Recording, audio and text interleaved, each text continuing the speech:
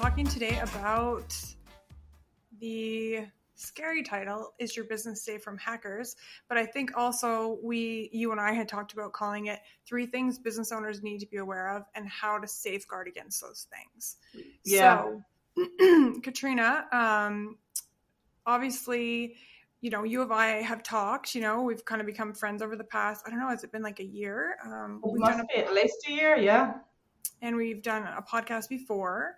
And the whole purpose of this podcast is because, over the last 22 years with my education experience, like having my own businesses, working with other businesses like you do, I've just seen that business can be so much better. Like the failure rate is absolutely insane. And so we always say business can be better, and it should be. It's sort of our motto. We try to remind people like it can be better. And the whole purpose of the podcast is to help people make their business better so they can have more profit, more freedom, more joy. And I always talk about marketing, leadership, and financials, but something that, I think we joked about in the past, me having one course on in my MBA program, IT management, it was called, maybe like a chapter on cybersecurity. We're undereducated, we're underarmed, we're under-equipped, and we're being inundated. So this is why we had to get you back on the podcast. And I like to have my guests introduce themselves because I don't want to miss some really important information. So let's have you introduce yourself, please. Tell our listeners and people who are watching, people who are with us live or watching this later, a little bit about yourself and your background. Thanks, Kelli-Rae, and thanks for having me back on again. It's so good to do this with you because I know you're as passionate about helping people as I am. So I was really looking forward to this. So for all of those that don't know me, my name is Caitriona Forde. Yes, it's spelled a little bit differently. It is the Irish spelling, and I get asked that all the time. I'm originally from Ireland, but I've been living in Australia, Western Australia in Perth, for coming up on nearly 12 years now. I started off in the IT industry over 20 years ago, and I started off very technical, hands-on, super geeky, loved to get into the nitty-gritty, and loved just helping businesses with technology. And back there, it was back 15, 20 years ago, especially in Ireland, it was very much, businesses would start off, they'd have a server in their office, and they'd have computers connected to that server.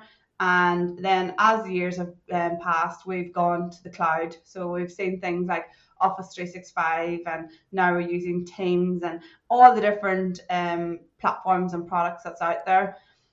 I suppose how I got into cybersecurity was mostly about 5 to 6 years ago. As IT professionals, you're always doing cyber, and that's the thing. You always have had to do cyber. We've always had to, look at spam messages. We've always had to look at viruses. But about 5 to 6 years ago, I seen the massive trend of massive cyber attacks impacting my small to medium-sized customers. Things like ransomware, business email compromise, and phishing emails. So I decided to go back to university and study my master's in cybersecurity to really understand what is this all about. And now I'm really passionate about helping everybody in general, but basically business owners keep their business safe. I'm also very passionate about the human element of cyber because you will hear a lot in the industry that humans are the weakest link. And I would be guilty that I used to say that too, but we need to flip that.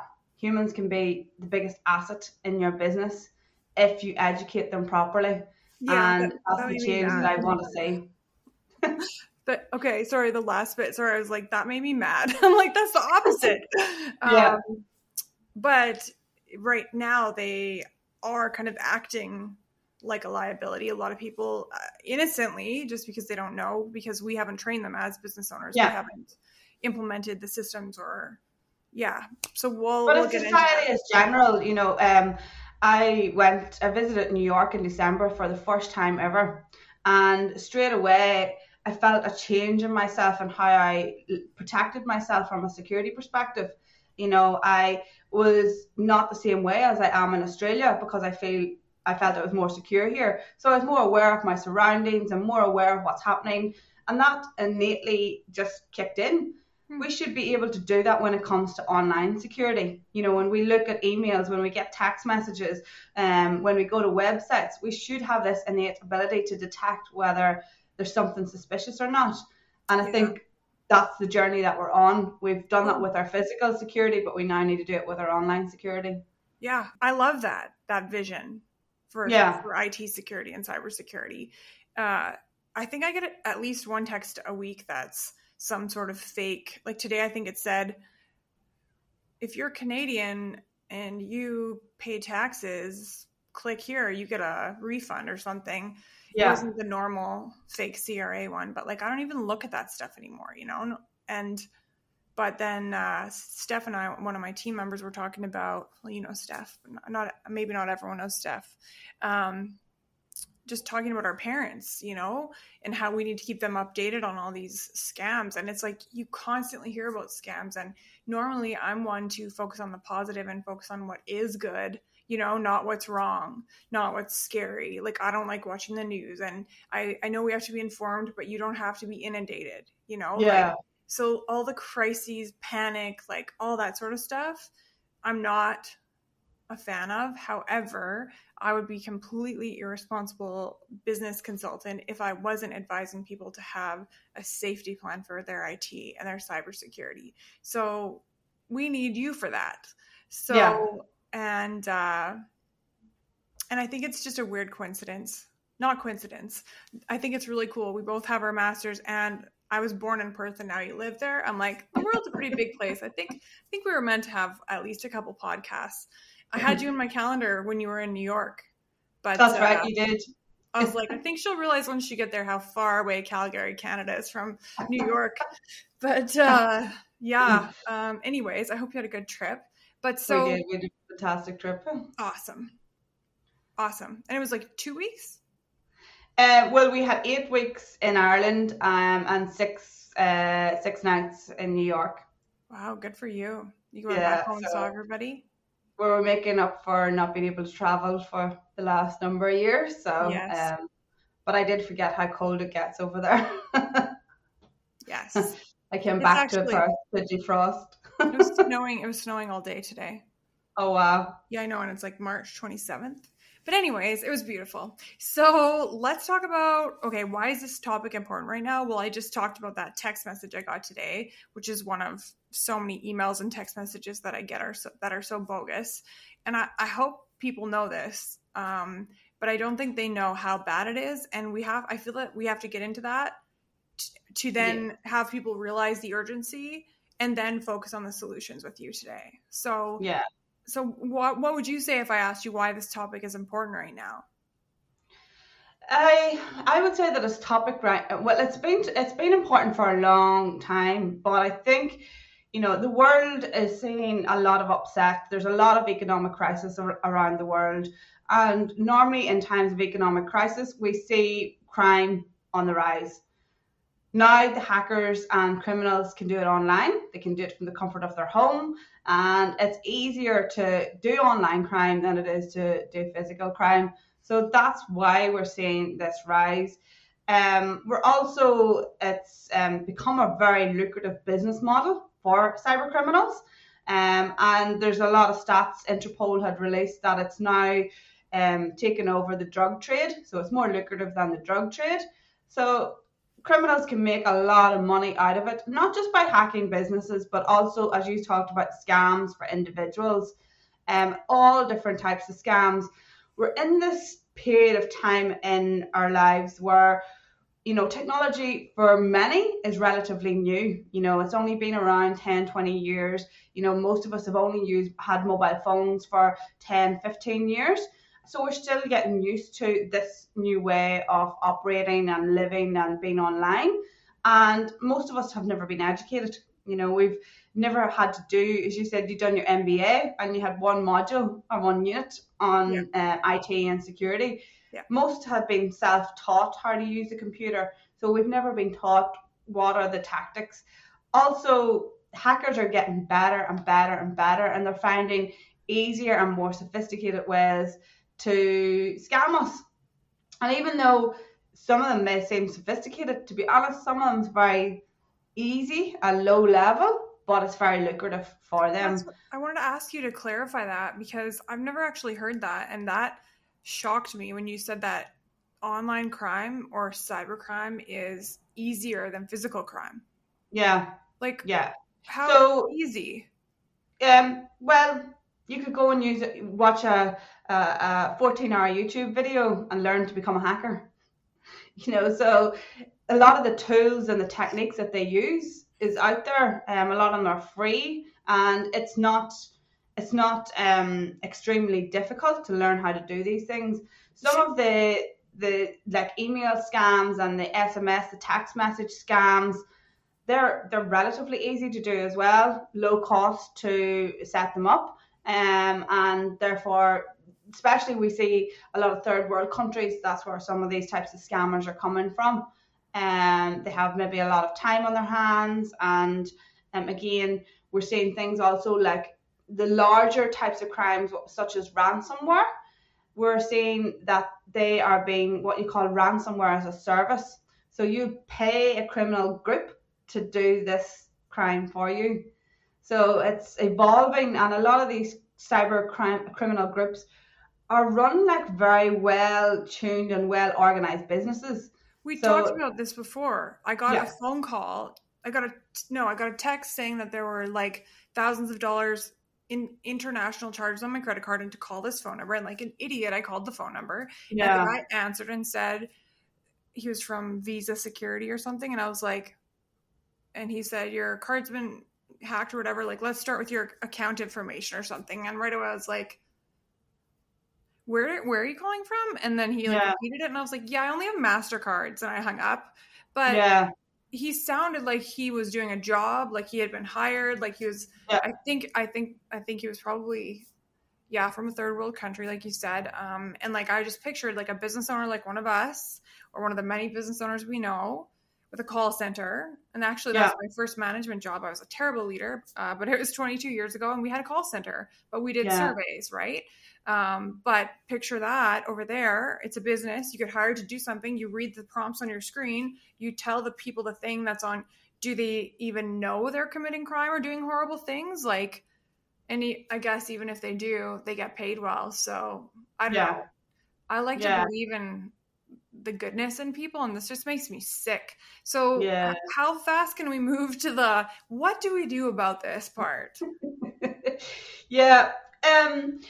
What we all need to do is learn the basics, and be committed to implementing the basics into your daily life as well as your business life. I'm a firm believer that cyber security, it should be like a life skill that we all learn, and we bring it into your workplace. So if you think about, you have an employee and you employ this person, but you need them to be able to drive. Well, they haven't learned that for your job. They've learned that for their personal life. Mm-hmm. But that's a skill that they've now brought into your business that you need them to do. Yeah. This is the exact same. We need to learn this skill so that when we go to our place of work, that we take that skill with us. And I think that's a change that we need to see. As business owners, we need to take it seriously. We need to empower our staff also. As I said earlier, talking about being the weakest link. Well, if you create an environment where your staff are your biggest asset, if you create an environment where they feel safe to come and report to you if they've made a mistake, or they feel safe to report if somebody is acting suspiciously, they can then protect your business. What we are seeing when I run security awareness programs and I go and speak to people within organizations, they'll say they didn't report an incident because their boss was too busy at the time and they didn't want to add more pressure to them. And you think about busy business owners, and maybe you're in the middle of a project and you're super stressed. Your team don't want to add to your stress levels, but you need to have an environment there where they know that it's safe to come and speak to you, even if you are busy, even if you are stressed, because that cyber incident that could potentially happen is going to leave you and the business much more stressed and much more busy. Yeah, let's stop on that for a sec because that's huge. So sometimes I talk about this when we're talking about culture or feedback or communication, conversations. I like to say the conversation is the relationship, but I think I had a tough year last year and I wasn't at my best. And so what you just described, I could picture perfectly. Somebody being like, oh my gosh, don't tell her. It'll just stress her out. She's already so upset or whatever. And like, since I'm back, like I really pride myself on keeping that consistent, calm, kind, like emotionally intelligent, open to listening and really caring about my staff. Like people should know they can come to me. But any business owner or leader listening now, think about the last time one of your staff gave you upsetting news and how you acted. From everything, like the first facial expression you made, what you said, if you were like, oh, this now, or like some people might have even swore or been like, oh, this is the last thing I need. And if you think back to that last conversation, that's what you just taught them. You taught them that they can't come to you about this. And I've never thought about this as one of those topics, Caitriona. So thank you so much for bringing that up. And I think everyone just really needs to be, in all aspects of business, really emotionally self-aware, emotionally intelligent, and kind, calm, clear, consistent. Like get your together before you come in and do your morning routine. Listen to what you need to listen to in the morning. Do your exercise, do the 4 Gs we always talk about, but come in ready to listen. And listening, the way we define it, is actually being willing to have your mind changed. Because if you're not listening with the possibility of having your mind changed, you're really just waiting for them to finish talking so you can talk. Yeah. So ask your staff, think about your last relationships and ask your staff, do you feel comfortable coming to me? And of course, when we're at the end and you've got Caitriona's action items, please go to your teams with these. Please execute them. Execution equals results. And if you don't do anything with this information, nothing will get better. And just because you have no frame of reference, if you haven't been hacked before, or you haven't had ransomware, or you haven't had money stolen, or you haven't had the inconvenience of your bank account being emptied of hundreds of thousands of dollars or $1 million and trying to run your company without that, it still could happen to you. So this is why we've got Caitriona all the way from Perth, Australia. And so the top, was it 3 things we're going to focus on, Caitriona? 3 things that business leaders, that business leaders need to know and do right now, and how to do it. We're going to do all that in the next 15 minutes. I'm going to be quiet. Okay, let's do this. You're awesome. Let's do it. Yeah. So I think the number one thing that every business owner is facing when it comes to cybercrime is phishing and fake emails. And that is, they say around between 90, the stats change all the time, but anywhere between 90 to 95% of every cyber attack starts with an email, starts with a phishing email. So educate your team regularly, have that conversation regularly about emails. I've seen businesses implement what they call focus time. So focus time is quiet time where you're focusing on your emails, and then you don't look at other things, or you're focusing on certain period or tasks within your business. Emails, when you're on the go and you're on the busy, especially on your mobile phone, really easy to click on something without really concentrating on what you're doing. So clicking on the email on your phone to open it get you in trouble, or just if you click a link? Click a link. Okay. So if you open there was some phishing emails back a number of years ago that, when you did open them, that it would initiate, but we haven't seen a lot of those in a long time. So it's mostly clicking on a link or opening an attachment that we're concerned about now. So, and also replying to emails. We're seeing a lot of phishing emails where hackers will go and set up a free email account such as Gmail or Hotmail in the business owner or the CEO's name.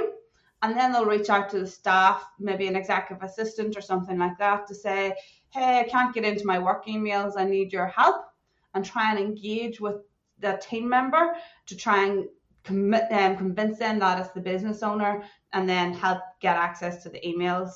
Okay, you need to have a better relationship with your staff than that. Yeah. You know what I mean? Yeah. Like, how long do you have to be out of touch for them to, I guess if you're on vacation or you're out of the country, or if it's a business that you have running without you, it's a lot more likely. But I guess we have to implement like a procedure that they pick up the phone and call. And larger businesses as well. So you have to think about, if larger businesses, you have larger teams, not everybody has that same relationship with the CEO. But if you're in a business and your CEO reaches out to you, you're probably going to want to help. So hackers play on those emotions within us, those traits within us as humans that we are, and helpfulness is one of them. So when you look at phishing emails, they craft them in a way that either evokes an emotion so that we will take action. And that's what they want us to do with emails, is take action. So when you're opening emails, I always teach 3 things. When you open an email, you first should say, who is sending me this email? And can I verify it is definitely them? Is it the proper email address? And am I 100% sure it is the person that they say they are? The second thing, go ahead, Sorry, it's just so much information. It's so important, and you know it so well, but everyone listening I don't want people listening to get overwhelmed and not do anything. And I have a tendency to give too much information. So the first thing I think we need to make sure that we highlight is when you said verify that it's the right person or whatever. Okay, let's put a how on this, right? Like, so you said, look at the email address, and I have been doing that since we talked about that a long time ago, and it makes it very easy to see that it's like a xyghfs@gmail.com. Like, they're just so lazy they didn't even try to mimic a real email address, right? But the name says like Kelli-Rae or Caitriona Forde, like, but if you, and I can't say 100% of the time that I've actually taken the time to click on that little arrow or highlight the thing to see what the email address is, but we should. It'll take a second. So look at the email address. That's the first thing. And then what from there? Like, if it sounds fishy, pick up the phone, or? Well, there's always 3 indicators from a phishing email. So one is the email address that it's coming from. Okay. 2 is the language that they use. So phishing emails, they want you to take action. They want you to take the next step. So the third thing is, what is it the email is asking you to do? So if you get an email from your boss and it's saying, I need you to click on this link, I need you to open this attachment, I need you to pay this invoice, hackers need you to take action. So there'll be some kind of urgency within the email. There'll be, if you don't click on this link, you're going to not have access to your emails. Or if you don't click on this link, you're going to be blocked out of your bank account. So they'll always use language that will invoke maybe fear or something like that will try and get you to take action. And so instead of taking action, we like call the number on the back of our credit card, or we call our CEO, or we call the assistant to the CEO, or we call someone. Exactly. Okay. Yeah. So the other thing, when you talk about calling, be very, very cautious. We're seeing a huge trend of them sending fake phone numbers within the email or within a text message. Yeah. As you said earlier, they're set up as call centers. We've heard here in Australia where you call this number and it's the exact same experience if you were calling your bank. So like, say the email comes saying that your bank account is going to get suspended, call here. You call up, it's the same hold music, it's the same everything. So they've set it up really professionally, so it's really hard for you to know. And there's an example of a PayPal scam that happened here in Australia. And I wanted to talk about this one because it could happen to anybody. They got an email saying that there's been fraudulent transactions through their PayPal account. So PayPal has suspended their account. Please call this number to discuss. They called the number and they got through to what they thought was PayPal. Very professional, very well spoken. And the person at the end of the phone convinced them that they needed authorization codes to authorize it was them, but they were actually authorizing the hackers to transfer money out of their bank account. $100,000. $100,000? Yeah. This is such an easy one though, guys, if you listen and you actually execute. Like, don't ever call a phone number from an email or a text. No. ever. Go and have a look at the website. Have a look. You got it somewhere else. Card, Um, yeah. yeah, but Or don't past call when it. emails from that place. Yeah, And it yeah, is that easy, right? Somebody could be an ATB customer, they could be a whatever Bank of Queensland customer, and then yeah, they just call as a customer, find out the yeah. experience. And yeah, totally. Okay. I have a question about the easiness. I don't want to forget to ask you this because it's driving me crazy. Well, I know you can't answer this question, like what is wrong with people? But the second question, like seriously, this is disgusting. It makes me.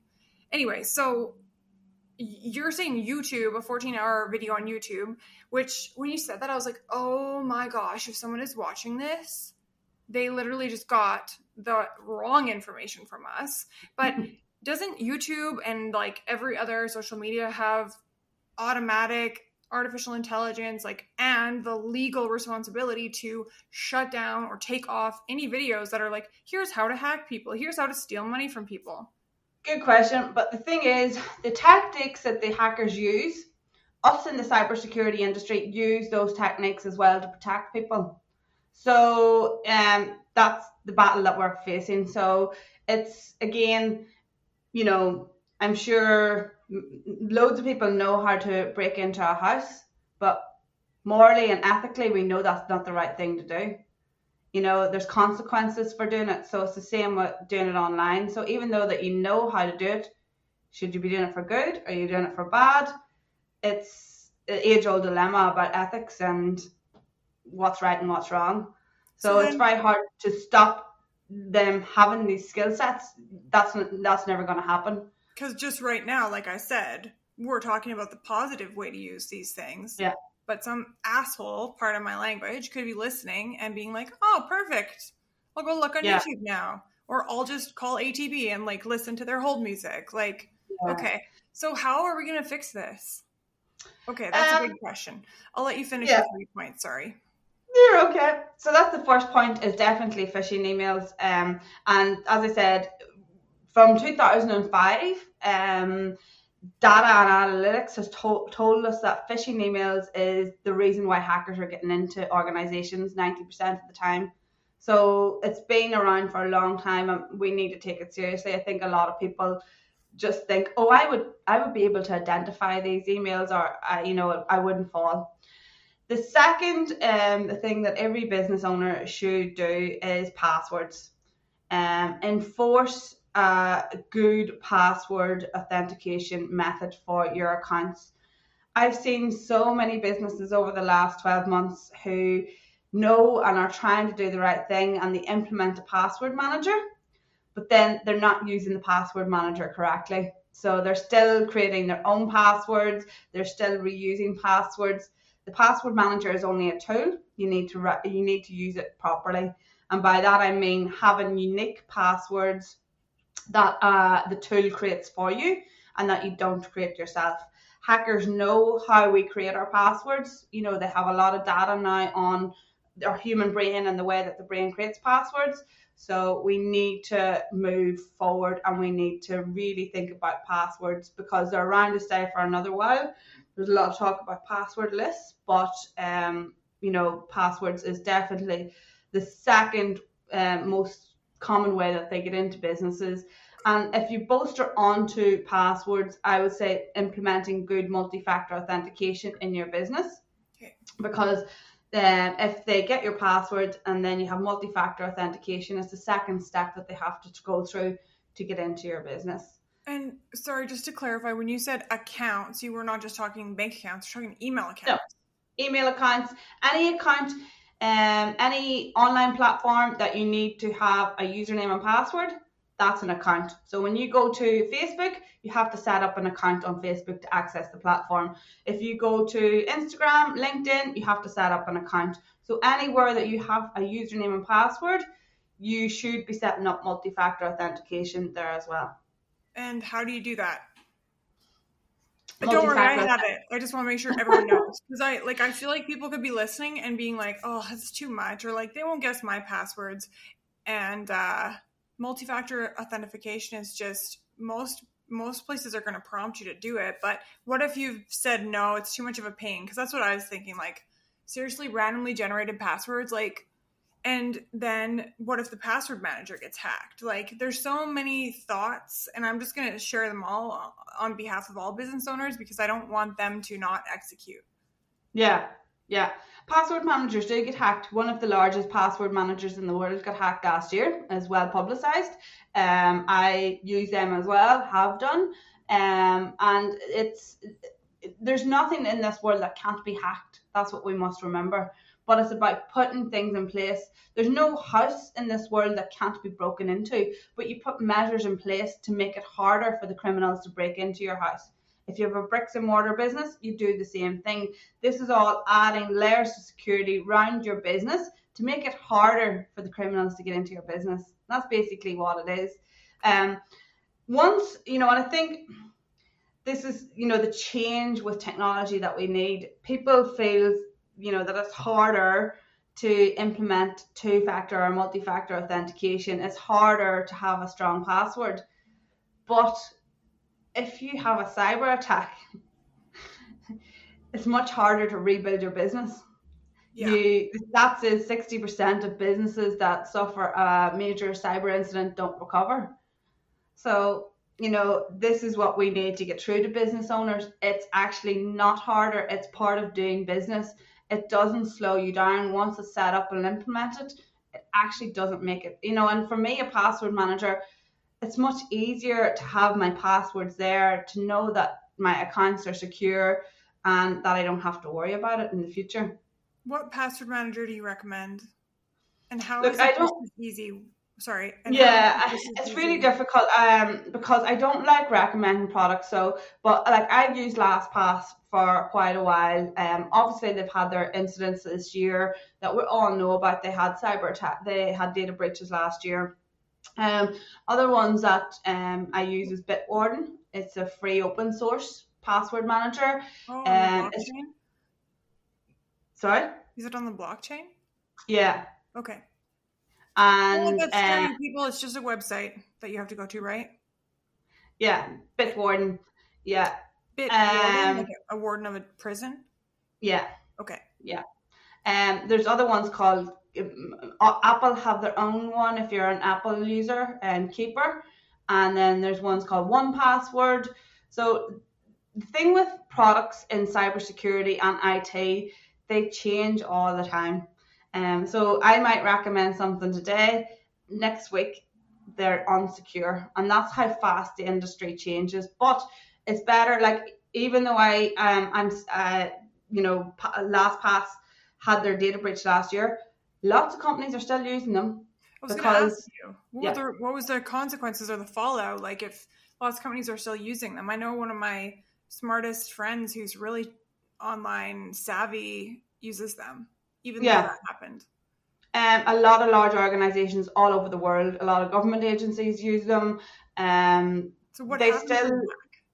Sorry. There haven't been, we're still waiting. It's pretty new about the LastPass data breach.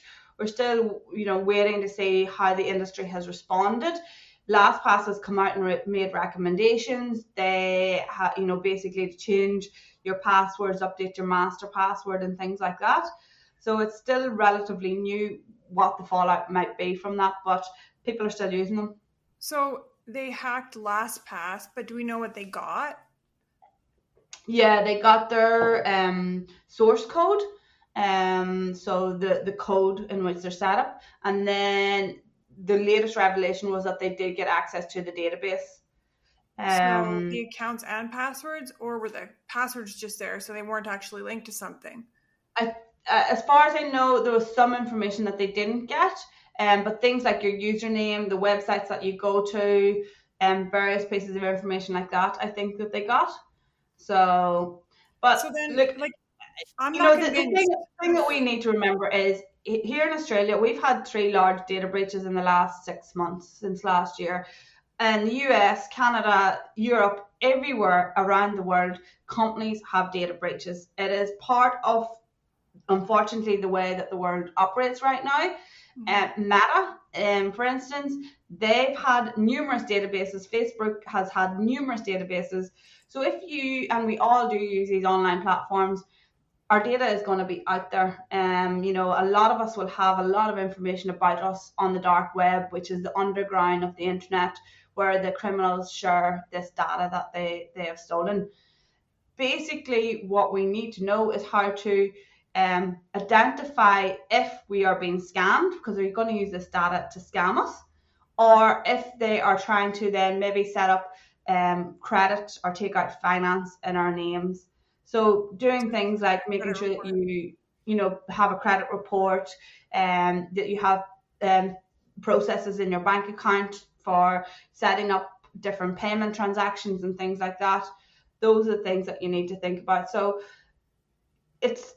I know that for some this might seem a very scary topic, but it's doing the basics, getting the basics in place, and not fearing it too much. It's businesses start up, bricks and mortar businesses in the middle of cities all the time. Mm-hmm. Cities are full of crime. Mm-hmm. It doesn't stop you if you want to own a clothes shop. It doesn't stop you from having a bricks and mortar business because you're afraid of somebody breaking into it. No. You would still do it because you're passionate and this is what you want to do. It's the same with a business that has online presence. We just need to learn how to protect it. Yeah, all businesses. Right now, Number 3. So that number 1 was the phishing. Number 2 was passwords and multi-factor authentication. And number 3 is definitely backup. Backup, because there's a saying in cybersecurity industry, it's not if, it's when.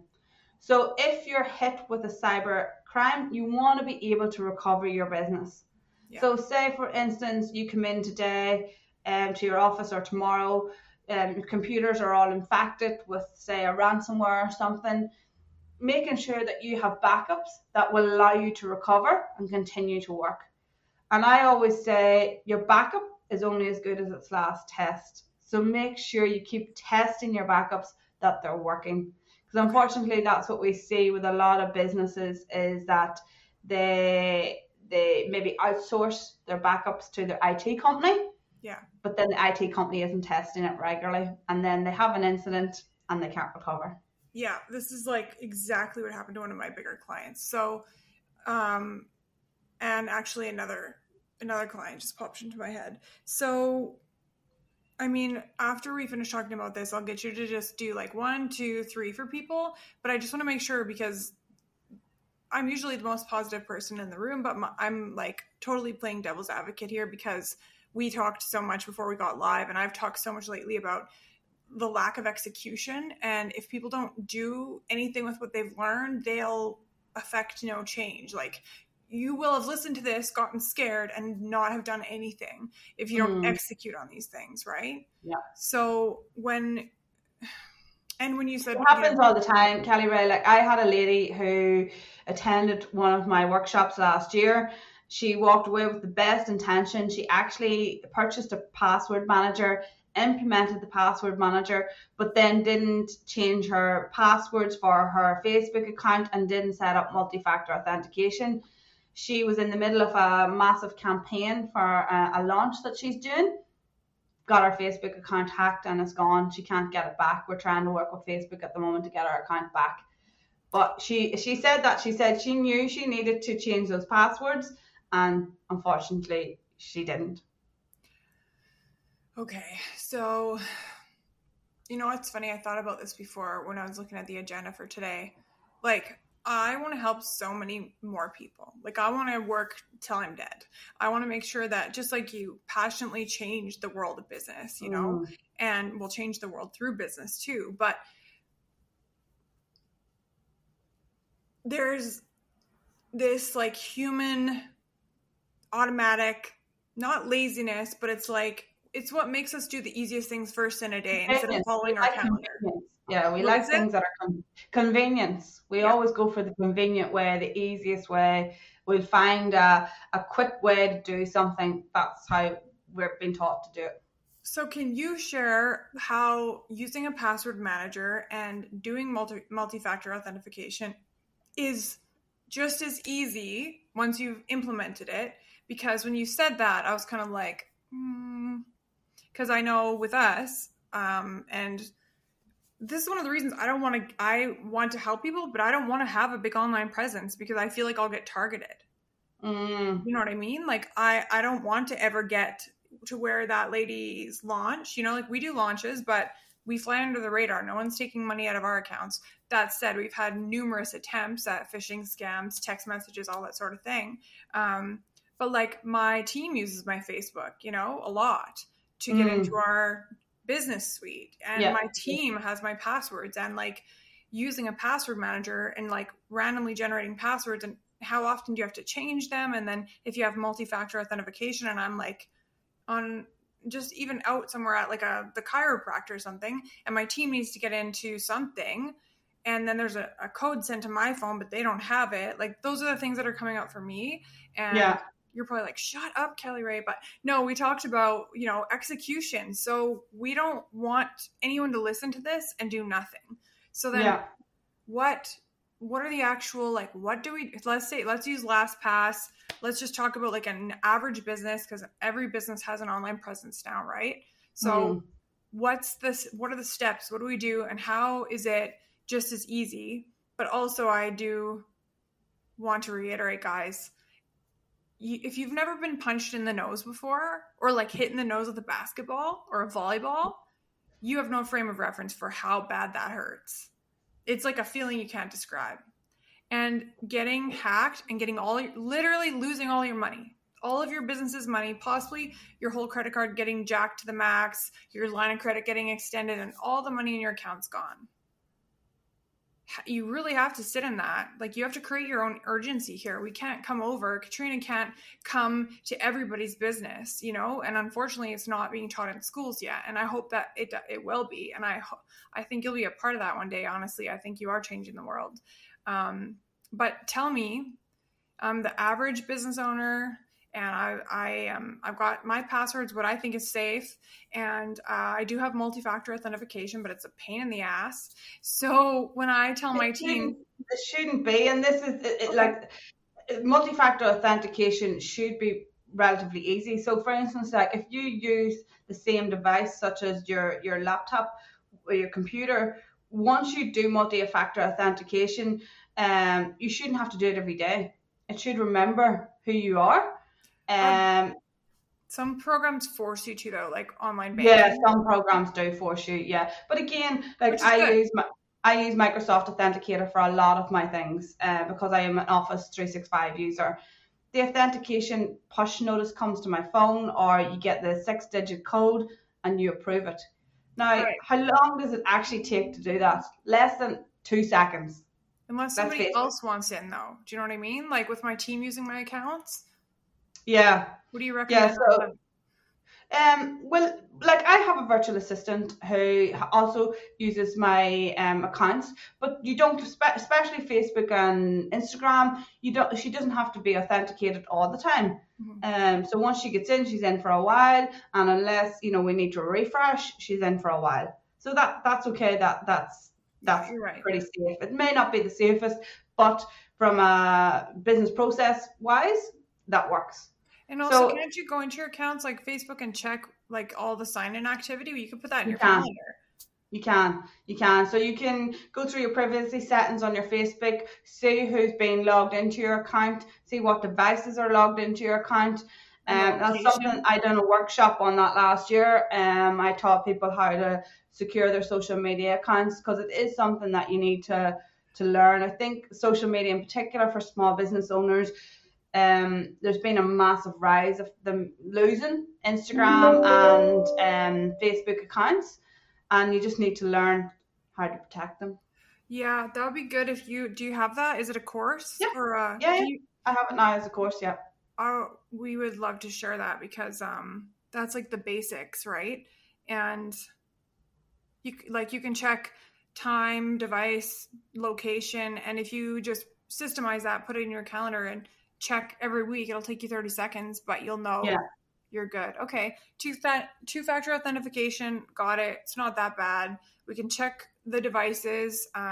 People don't have to do the two-factor all the time unless the software forces you to. We use Google Business, so like nothing like Microsoft. Yeah. Well, I mean, like Sheets is just like Excel and Docs are just like Docs. But It's the same thing. It's basically the same setup, and you have your multi-factor authentication there as well. They're both pretty similar in how they're set up and the security around it both, so it's not much different. You can use Google Authenticator instead of Microsoft Authenticator, so it's an app you download, and you can authenticate using a 6-digit code using the Google Authenticator as well. Okay, that's awesome. And LastPass, most password managers in general, but they have the ability for you to share your account with other people in your business without sharing your password. Okay. So I can give my virtual assistant access to my Facebook, my Instagram, without them having to know my password. That's awesome. So you do that through the app. Oh, Google Authenticator?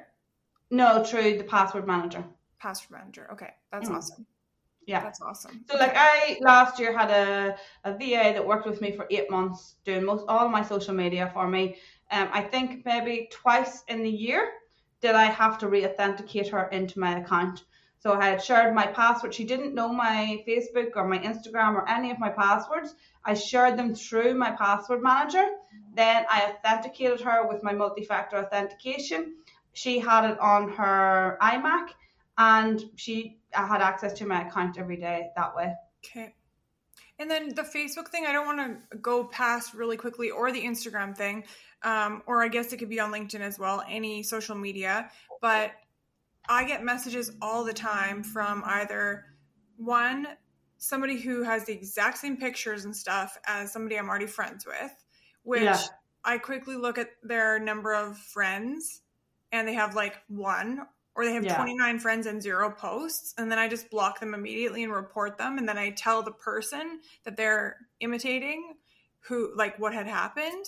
But on Instagram, there'll be people who are just obviously fake people, and I'll just block them. But then there's people who are like, hey, we want to feature you in Forbes magazine, and it's like, yeah, I'm sure you do. So like, I'm overcautious, I think, but you have to be like, they'll call if they actually want to do that, if that's a real, but so. And also be careful of people that you're connected with on Instagram, and particularly asking you to do random things out of the blue. So last year I was working with, she was actually from Canada, an author, and we had been talking about a few things. I think she had attended one of my workshops or something. And then out of the blue, I got a message from her saying, I really need your help. I want to get my Instagram account verified. And because I've worked with her and spoke with her, I was like, oh yeah, how can I help? What do you need me to do? And she said, I'm going to send you a text message. I need you to screenshot that text message and send it back to me. Now, her account had been hacked.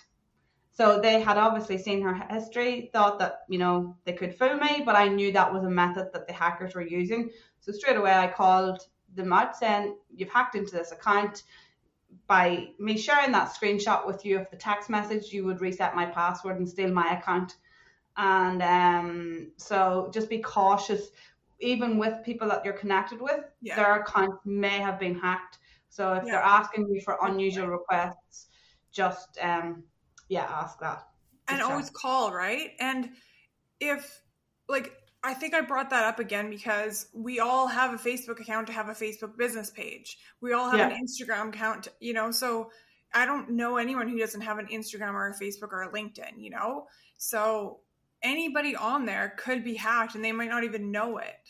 Yeah. Yeah. I think the weird language thing is good. Calling, that's going to be the best defense, right? Especially if you know them, you know their voice, you know their phone number.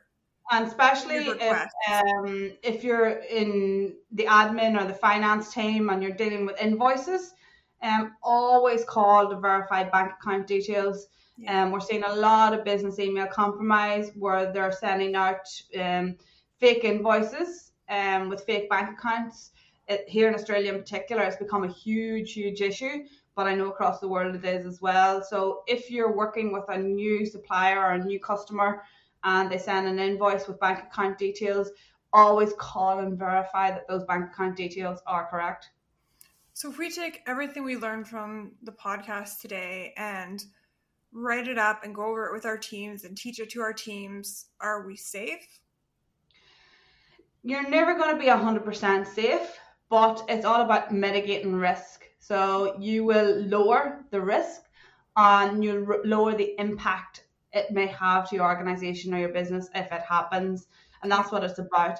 We can never fully prevent us from being attacked. We just cannot do it, unfortunately. In any organization that say they can, they're lying. But it's about making sure that if it does happen, that it doesn't have the same impact, and that we can still recover and our business can still keep operating. And at the end of the day, that's what it's about in both our personal lives and our business. It's lowering the risk and then limiting the damage that it can do when it does happen. And that's for most business owners, that's what we want. And it's the same with any risk. There's loads of different risks when it comes to business. This is just another risk that you need to address in your business. Yeah, and I remember a time when people were like, "Oh, do I really have to do online marketing?" And I'm like, "Yes!" Like, or do I really have to have a social media account? And it's like, only if you want to stay in business. But like, do I really have to talk on Facebook? Do I really have to talk on Instagram? Yeah. And now everybody's doing it, and they're even doing things like doing silly dances on TikTok. We are never going to do that. We don't need to. Never. Okay. So I have a question about bank accounts for business owners, business bank accounts. Do you recommend spreading it out over different banks? Yeah, well, mitigate risk. Every country is different, but definitely having different bank accounts will definitely help. Also, what I advise here for my Australian clients is lowering your daily transactional limit, so that if they do get into your account, that there's only a certain amount of damage that they can do. So, and if say you need to increase your limit because you have a purchase or you have something that's of higher value, bring it back down again. Don't leave it. Do it temporary. At that higher risk. Also, if you can, when you're purchasing things online, use a credit card, because they have more measures in place to be able to get your money back. If you're just doing a debit card transaction, then it's harder for the bank to get it back. So if you're making a significant purchase online, you can use the credit card if you can, because they have like, I think 30 days or something like that, where they can stop the transaction and get it back. But with a debit, it's just you're authorizing that payment with a debit. Okay. All right. So do you want to sum up the 3 things for people like that they should do? Because I really want them to do them. Yeah. So number 1 is educate yourself and your team around phishing. Phishing is definitely the number 1 way that the hackers are getting into organizations to steal your credentials and to install malicious software on your computers. Number 2 is improving your passwords, implementing a password manager, and implementing multi-factor authentication. Having strong and unique passwords for every account, especially in your business, very important. Okay. And number 3 is backing up your data, so that if that day comes, that you still will be able to recover and you'll still be able to operate your business, and making sure that those backups are tested.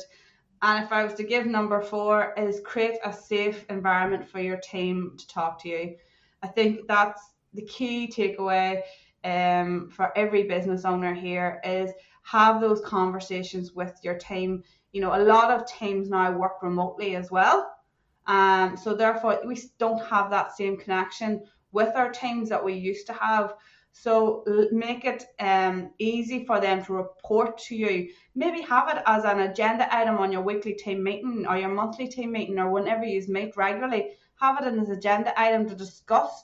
Have you seen anything suspicious or anything alarming in the last week? You know, and share what's going on in the business, because sharing that knowledge will help everybody. Okay. And phishing emails or text messages are just a message that comes to you that's trying to get you to click on a link or open an attachment, and we do not want to do either of those things. Exactly. Right. Or it can come imitating to be somebody else, such as somebody else within your organization, trying to convince you to give them access to the business. Yeah. So I guess really pick up the phone and call. If you can't call the CEO, call their assistant. Like verify before you click anything or open anything. And you're right. This has been around forever. Yeah. Like it's also, as I said, making it feel it's okay to lift up the phone and verify, so that you're not making your staff feel silly or stupid for verifying. That you're congratulating them, thanking them for being vigilant, and that your business. Yeah. Yes, exactly. So create positivity around people, actually being proactive to protect the business is really good as well. That is such a profound lesson. Really. No, really, it's like, as a business owner, especially when you delegate stuff, and sometimes, like, if you have like a huge team or multiple businesses and you're like on the fly and you're like, okay, I need you to do this, okay? And then somebody's like, well, no, we are not going to do that because of the policy that we have. In your head, you're kind of like, pardon? But it's like, they created that policy because you gave them the skills and the tools and the oh my gosh, I lost the words, autonomy to do that, to protect your business. And now you want to break the policy. And so your ego is like, I'll do what I want because I'm the business owner. That's not the right thing to do. You know, like, slow down. Criminals do play on that as well. We will see them on a Friday afternoon, maybe sending an email, pretending to be the CEO or the owner of a business, saying, I know that it's Friday and I need this done before the weekend. So they try to bypass procedures, especially when it comes to paying fake invoices or doing bank transfers. And they'll play on that helpfulness that, oh, I want to help my boss by doing this for them. So be cautious and make sure that your team know if they receive an email from you at 5:00 on a Friday, it's still okay to lift the phone and speak to me. It's still okay to contact me if you think there's something suspicious about this. And policies and procedures, which so many people think are boring or they don't need them or whatever, will save your money and your business and everything. Like I was talking to another business owner about this just last week, and we were talking about that feeling when somebody tells you, no, I won't do that because we have a policy against it. And you're like, it's my business, do what I say, in your head. But then you're like, yeah, there's a reason. I was acting like a 5-year-old, and this is a great policy, and I'm really glad that they protected my business. That was all our inside voice before. But policies and procedures might sound like boring, or like you'll get to it one day, or you're going to outsource it to a consultant. Do it yourself and make sure your whole company, not you as a business owner, but as a team, make sure your whole company knows the policies and procedures and knows that we don't break them. Because then if you get an email breaking a policy or procedure, you're going to be like, well, I know we don't pay invoices before the due date ever. Yeah. That's just my procedure because it's part of my, and then if they got an email, even if it was from my actual email and I said, please do this or whatever, they would know this isn't Kelli-Rae, because she would never, if I was going to break a procedure, I'd be like, I know there's a procedure about this. I'm really sorry. I just need to do it this one time. Yeah. There's no way the criminals know about our procedures and policies. Yeah. Hopefully. I hate people. not people. I hate these criminals. It's the same in every walk of life. Do you know, we have to remember, Kelli-Rae, that there's criminals out there for every type of crime, and this is just one part of it. You could walk down the street and somebody tries to grab your bag. We just have to, it's just part of life now as we become more online, and our businesses are online now. So we just need to learn how to, as I said, I learned how to protect myself navigating the crazy streets in New York. And, that was something that I've just been taught as I was brought up, as I've traveled the world. It's the same with technology. We just need to learn this skill set so that it kicks in automatically and we don't even have to think about it. Yeah. Yeah. Awesome. Okay. So what about businesses who don't have a big budget? Like they can't hire you as a consultant, or they can't. Yeah. Oh, and I want to ask something else about backups after you answer this one, and then I'll let you go. I promise. I'm so sorry. Okay. Yes, if you haven't got a large IT budget, and especially at the moment when a lot of businesses are doing it hard, is start with the basics. Password managers are not expensive. They're relatively cheap. So start with those. Teaching your team about phishing emails. There's any amount of free resources out there. Most of our governments now have provided free resources. If you are LinkedIn user and you've got the professional account or the paid account, you can get LinkedIn Learning. There's loads of e-learning there that you can do for phishing emails, loads of free resources. So just start teaching your team using the free resources out there. Multi-factor authentication, it's free. You don't have to pay for Microsoft Authenticator. You don't have to pay for Office 365. It's a free tool. So put those in place. And then if you can't afford for an IT company to do your backups, do them yourself, but test them regularly and make sure if you can lose a week's worth of data and your business can still recover, then do it weekly. If you can't, then if you need to make sure that you recover daily, do it daily. But look at how much data could your business lose before have a massive impact. So start doing those things that doesn't cost a lot of money. Things like making sure that your computers are up to date, Windows updates, any software updates. The second biggest way that cyber criminals are getting into organizations is through out of date software. So having your devices all updating their software is another free way. Go and do a quick Google search, top 10 tips to protect my small business. There's any amount of free resources out there for small business owners. Obviously, if you can afford to get a professional in to do a review of your business, that's always advisable. It doesn't matter what industry you're in, whether you're insurance or a lawyer or whatever it is, it's always better to get a professional. But if you can't do the basics yourself, at least start. And then when you can afford, then getting a professional in. Okay, so how do we back up things ourselves? Like, I'm thinking about like point of sale software, cloud-based accounting software, like everything's cloud-based now. Yeah. So doesn't it back up itself? Most of the cloud providers will have backup solutions in place. So check with your cloud vendor what their backup policy is. Wherever you store your data, and I call it like your crown jewels of your business. So where is the crux, the most important parts of your business stored? Go and chat to that vendor and ask them what is their backup? Is it a 30-day backup policy? Is it maybe they don't back up your data, but find out.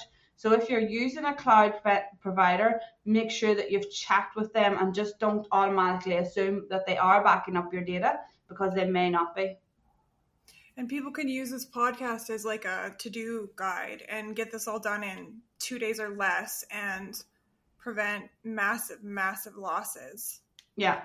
Okay. All right. Okay.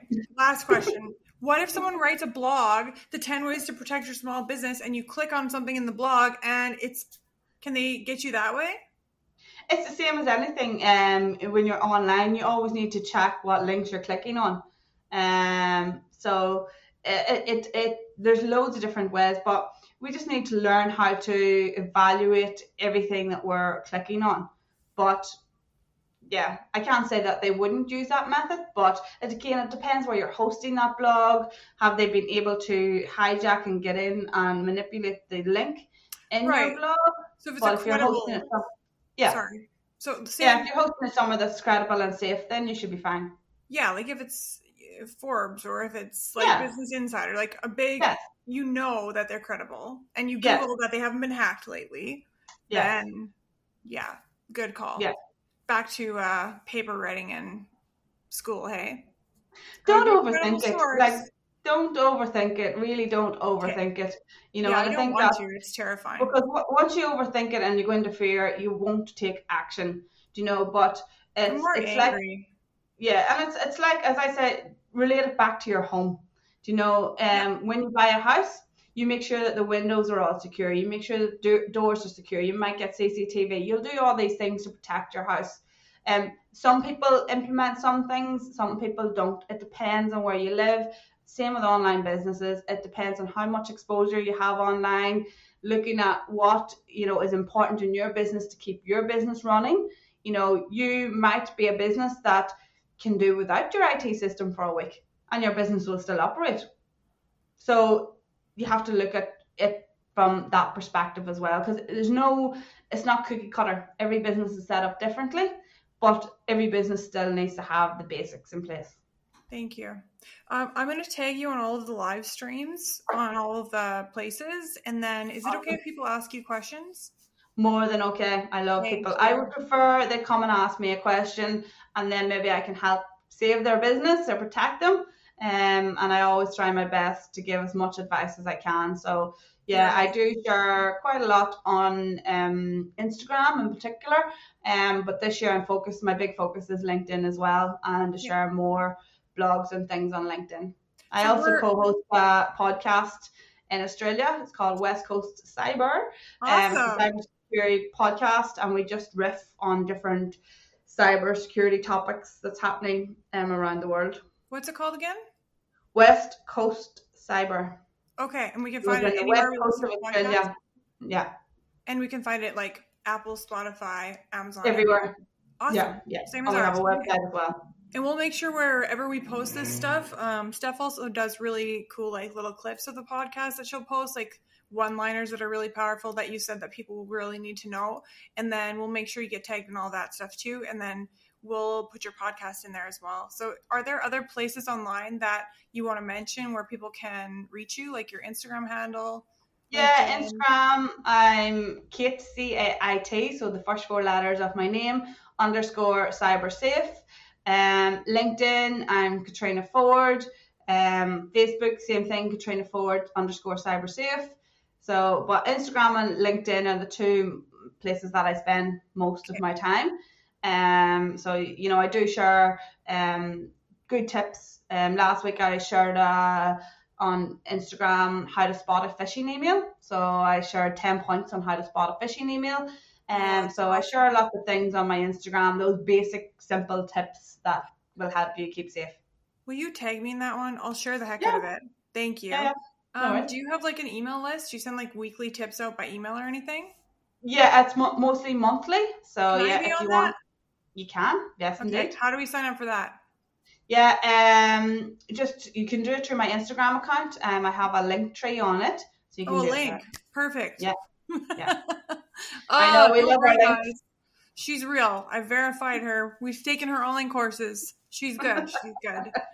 But yeah, it's true. You can't recommend anything anymore. But yeah, no. At the beginning, I was overwhelmed and angry on behalf of everyone who's getting harmed. But it's like, just don't make it worse than it is. And then take all these steps. Not all these steps. Just take these simple steps. And you're going to mitigate the risk, reduce the impact. Thank you so much. This has been so helpful. I'm sure for anyone who's listening or watching. And we'll start tagging each other and sharing stuff to make sure that I can get my followers in touch with you as well. Thank you so much for what you're doing for people. No problem. Thanks for having me on. It was great to see you again. Of course, you too. And like when I say that whole business can be better and it should be thing, like that means a lot to me.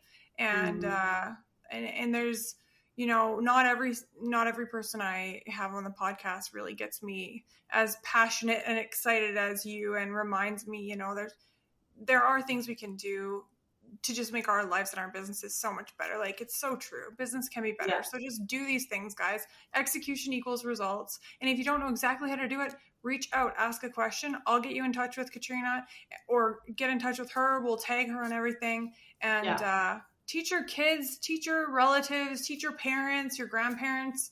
If you have them, let's just pass this knowledge on, and then we can put it out of our minds and think about good stuff. Exactly. Yeah. Exactly. Thank you so much. Thank you so much for having me. I'll talk to you soon, my friend. See you soon. Thank you. Bye now.